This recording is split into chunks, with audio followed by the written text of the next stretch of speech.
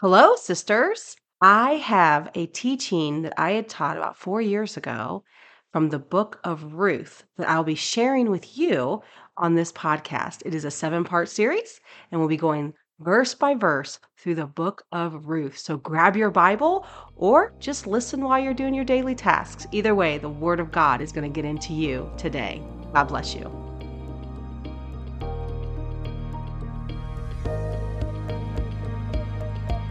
Hey, family!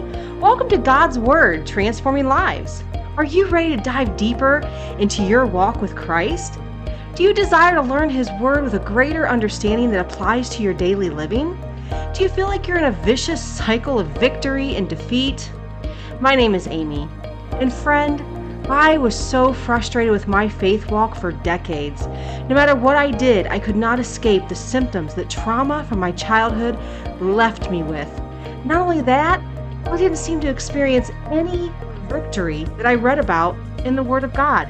And even worse, I couldn't see it or experience it in my church life either. It all left me feeling even more confused and more empty. I knew Christ was the way and the truth and the life, and I knew His Word was the answer. So finally one day, I got fed up with living in defeat. And I became determined to find the Jesus of Scripture. I discovered true faith in Christ and had to unlearn much of what I had been taught. With God's Word and His Spirit, I have been free from anxiety, post-traumatic stress disorder, depression, and suicidal thoughts for almost 15 years. And I have learned a tool set to overcome my past trauma and losses. God's Word has transformed my life. If you are ready for truth and transformation, then hop into the slow cooker with me and let's marinate together in God's Word. Did you know I have a free sisterhood community of women just like you? Women who love Jesus and they love one another. They too are looking for that deeper walk with Christ and they love learning His Word. If you pause right now and click the link below in the show notes, it'll take you right to the Facebook group. We look forward to getting to know you. All right, so the book of Ruth. So a couple highlights. Let's talk about Ruth. A couple things I just want to kind of set up before we get started is that a couple unique things about this book. There's only 2 books of the Bible that are written after women. Who's the other one? Somebody remember? Esther. But Esther was a Jewish woman. This is the only book written about a woman that is not Jewish. She's Gentile, a non-Jewish woman. I thought that was really cool because this book is going to set us up for the redemption of Jesus Christ. Everything in the Old Testament points to the New Testament of Jesus Christ. And this book does a beautiful job at really showing us that as Gentiles, God has a redemption for us. And so having this in the Old Testament is just such a beautiful, beautiful story. And so you'll see some of the key words here are going to be like redeem, redemption, also how God used a Moabite woman, Ruth. She actually ends up being the lineage of Jesus Christ. Jesus Christ ends up being in her lineage, which is such a beautiful story within itself, especially if you guys were with us when we walked through the book of Ephesians, just to see what was afforded to us because of Jesus Christ. And so that's kind of like the background. Ruth was probably written, it was probably a story, they're thinking about the middle of Judges. It's when we had the Judges, and we're going to kind of talk about that as we get into verse number 1 here. And so we'll just start right now with verse number 1. Now it came to pass in the days when the judges ruled that there was a famine in the land, and a certain man of Bethlehem, Judah, went to dwell in the country of Moab, and he and his wife and 2 sons. So we're going to stop right there. Book of Judges. So after the wilderness, they went into the promised land. God had judges that would oversee them. What would happen is the Israelites would be doing really good, and God was their king, and they would be obedient. And then all of a sudden, they would get corrupted by their own selves, and start having idols before themselves and disobeying God's laws and God's commands. And then God, like he would talk about in Deuteronomy 28, the cursings and the blessings. So then the enemies would come into the land, and then the rains would stop, and no longer would they have crops because they were being disobedient to God. And this is like a theme throughout like the whole Old Testament. So then they would cry out, oh God, forgive me, forgive us as a nation, because they were hungry, because they disobeyed God, and now their enemies were coming against them, or wild animals were coming against them, or the rain stopped. And so typical Israelite, then they would repent and go back to God. Well, God would rise up a judge. The judge would go after the enemies and make the land good again, and the rains would come again. And so we're kind of setting that up. We think this is probably about the middle of that when that was going on. So there was a certain man in Judah, and he went to, and it says here that there was a famine. So the judges ruled that there was a famine. So we see that once again, the Israelites must have been disobedient. A famine came in the land. God probably stopped the rains so that the crops wouldn't grow. So here's a famine. And a certain man in Bethlehem, and Bethlehem literally means house of bread. So it's interesting that it means house of bread where right now there is no bread. But who is the bread of life? Jesus. And Bethlehem is where he's born.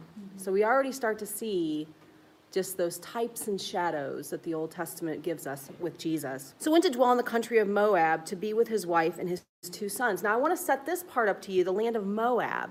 Moab was literally started by the Moabites. The first Moabite would have been Lot. Do we remember Lot and his wife Lot, who left Sodom and Gomorrah? And the wife was told not to look back, and she did anyway and turns into the pillar of salt. Well, he ends up having an incestual affair with his daughter. Okay, everybody can go, ooh, see, the Old Testament is very interesting. It's better than any R-rated movie you could ever rent.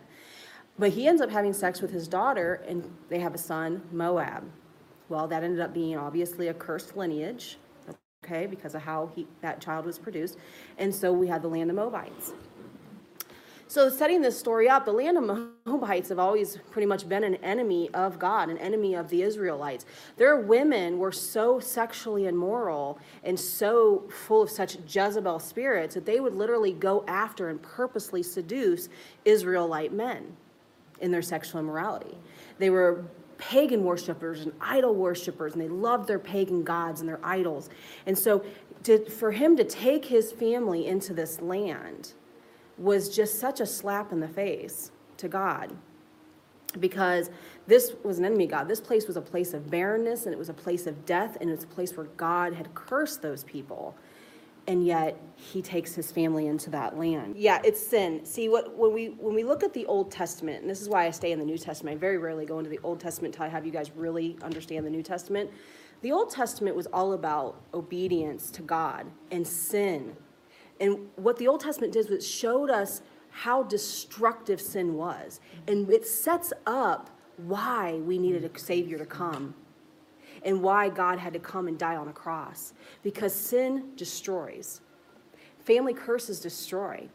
It was the fact that he disobeyed God, was born in incest, and we want to automatically go, oh my gosh, that poor child, it's not his fault. But see, his sinful nature, we're all born in sin from Adam. And his sinful nature did not repent of that incest himself. He went on to live an immoral lifestyle himself as well. Does that make sense? He went on to lead people into sexual immorality and pagan worship and idol worship as well. Because that's what happens. You know, oftentimes those generational curses come through lineages, and if we don't stop it, and we don't repent and completely turn away and then take charge, and we're going to see that. We're going to see how that works. Old Testament can be really tough sometimes if we don't see it through the light of redemption.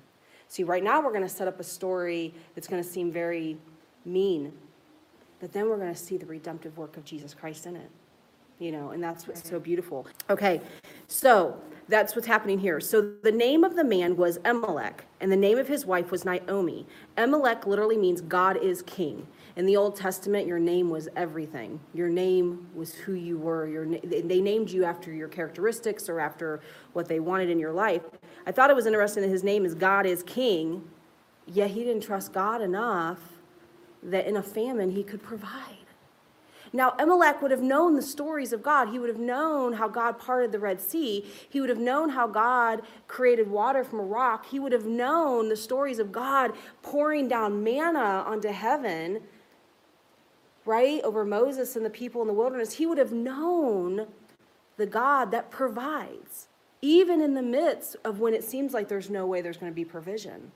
And yet, he chose to take his family and lead them into a land of barrenness and death because they were disobedient against God. The Moabites did not want God. They wanted their gods and their idols, which creates curses. If you repent and put your faith in God, We all have a life of curses before salvation. How fun was your life before that? How hard, how many hardships, how much did we go through before salvation? By making poor choices. So Elimelech, the name of his wife was Naomi, which means pleasant one. And the names of his two sons were Mahlon and Chilion. Mahlon was like sickly, and Chilion was like puny or pinning. And then the Ephraimites of Bethlehem, Judah, and they went to the country of Moab and remained there. I want to set this up just understanding who these Moabites are when he took his family into this place. I'm going to take you guys back to 1 Corinthians. And we already went through 1 Corinthians, so this is going to be kind of a reminder. 1 Corinthians 10. This is the people where these women came into the camp and they seduced the Israelite men into having sexual immorality and worshiping pagan gods. And Paul reminds us of this in 1 Corinthians 10, starting with chapter 5. Now, he's talking about the Moabites here, this particular time in history. But when most of them God was not well pleased, and their bodies were scattered in the wilderness, now these things became our examples to the intent that we should not lust after evil things, and they also lusted. And do not become idolaters, as were some of them, as it was written, the people sat down to eat and drink and rose up to play. They were gluttons, they were idol worshipers, and they were sexually immoral. Now, nor let us commit sexual immorality. So Paul's reminding the Corinth church of the time when this happened in the Moabites. He's saying, don't commit that sexual immorality as some of them did in the one day that 23,000 fell dead. So remember, these women come in, they corrupted the Israelite men, caused the Israelite men to sin against God, and God in his judgment cursed them and they died. 23,000 people died in one day because of that. That's who we're talking about here. This is the Moabites. This is the Moabite women. And so now this man decides to take his family there. And I want to build something up with this because we talk about federal headship. Single ladies especially, I need you to listen. It's so important that you marry a man who is after God's heart, who is so submitted to Jesus Christ and getting his wisdom from Jesus Christ as he leads your family, because we are to be submitted to that. Man submits to God, and we submit to our husbands. And so you want to make sure you're submitted to a man who is submitted to Christ. Because here's what happens. When the man is not submitted to Christ, like it or not, it's going to affect your family. It's going to affect your children. It just does. It's how God designed it. It's not a chauvinistic thing. We have great value in the kingdom of God. We have beautiful gifts in the kingdom of God. But sin came through Adam, not through Eve. Eve's the one that technically ate the apple first. But sin does not come through her seed. It came through Adam's seed.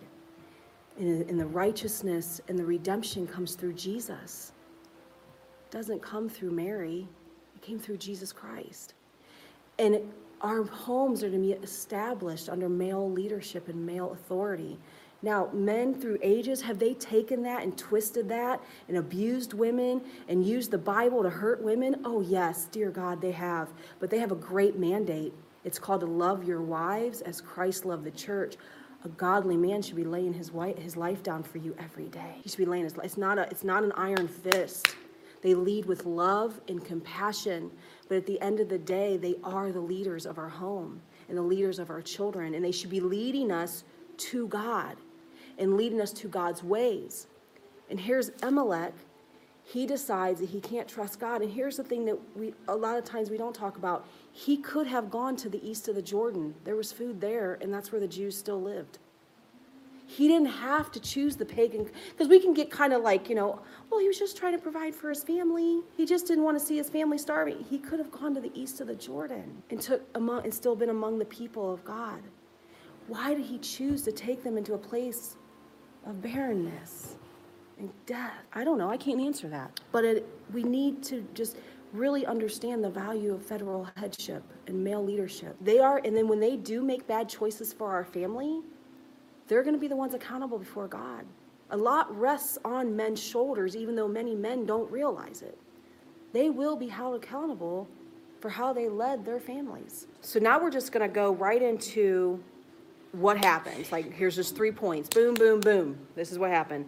Verse 3. Then Elimelech, Naomi's husband, died, and she was left and her 2 sons.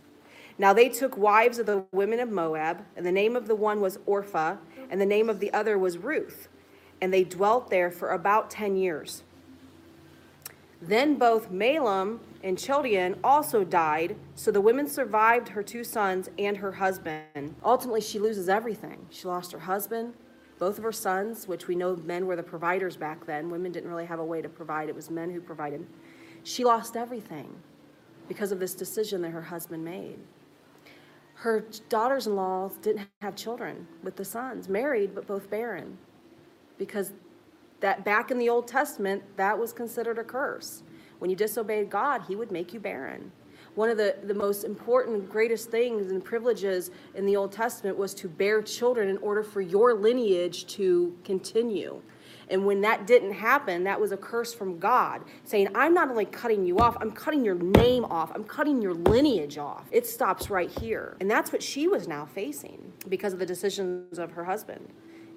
Ladies, like it or not, the poor decisions of our husbands or of your future husbands will affect you and your children. No matter how much you pray, no matter how much you seek God's face, no matter how much worship you have going on, no matter how much prayer you have going on, there's just something about the male leadership that just tends to have this pull in a house. And so if you're single here today, please heed the warning. Make sure you marry somebody that is truly saved and set free by Jesus Christ. Family, I hope you enjoyed today's episode. If it has blessed you in any way, would you give me 30 seconds and share it with a friend of yours? One more small little favor, if you would. Head over to whatever podcast source you're listening to this on and give me a 5-star review. That would be so great. It helps get the episodes out there to other people who may be wanting to learn God's Word.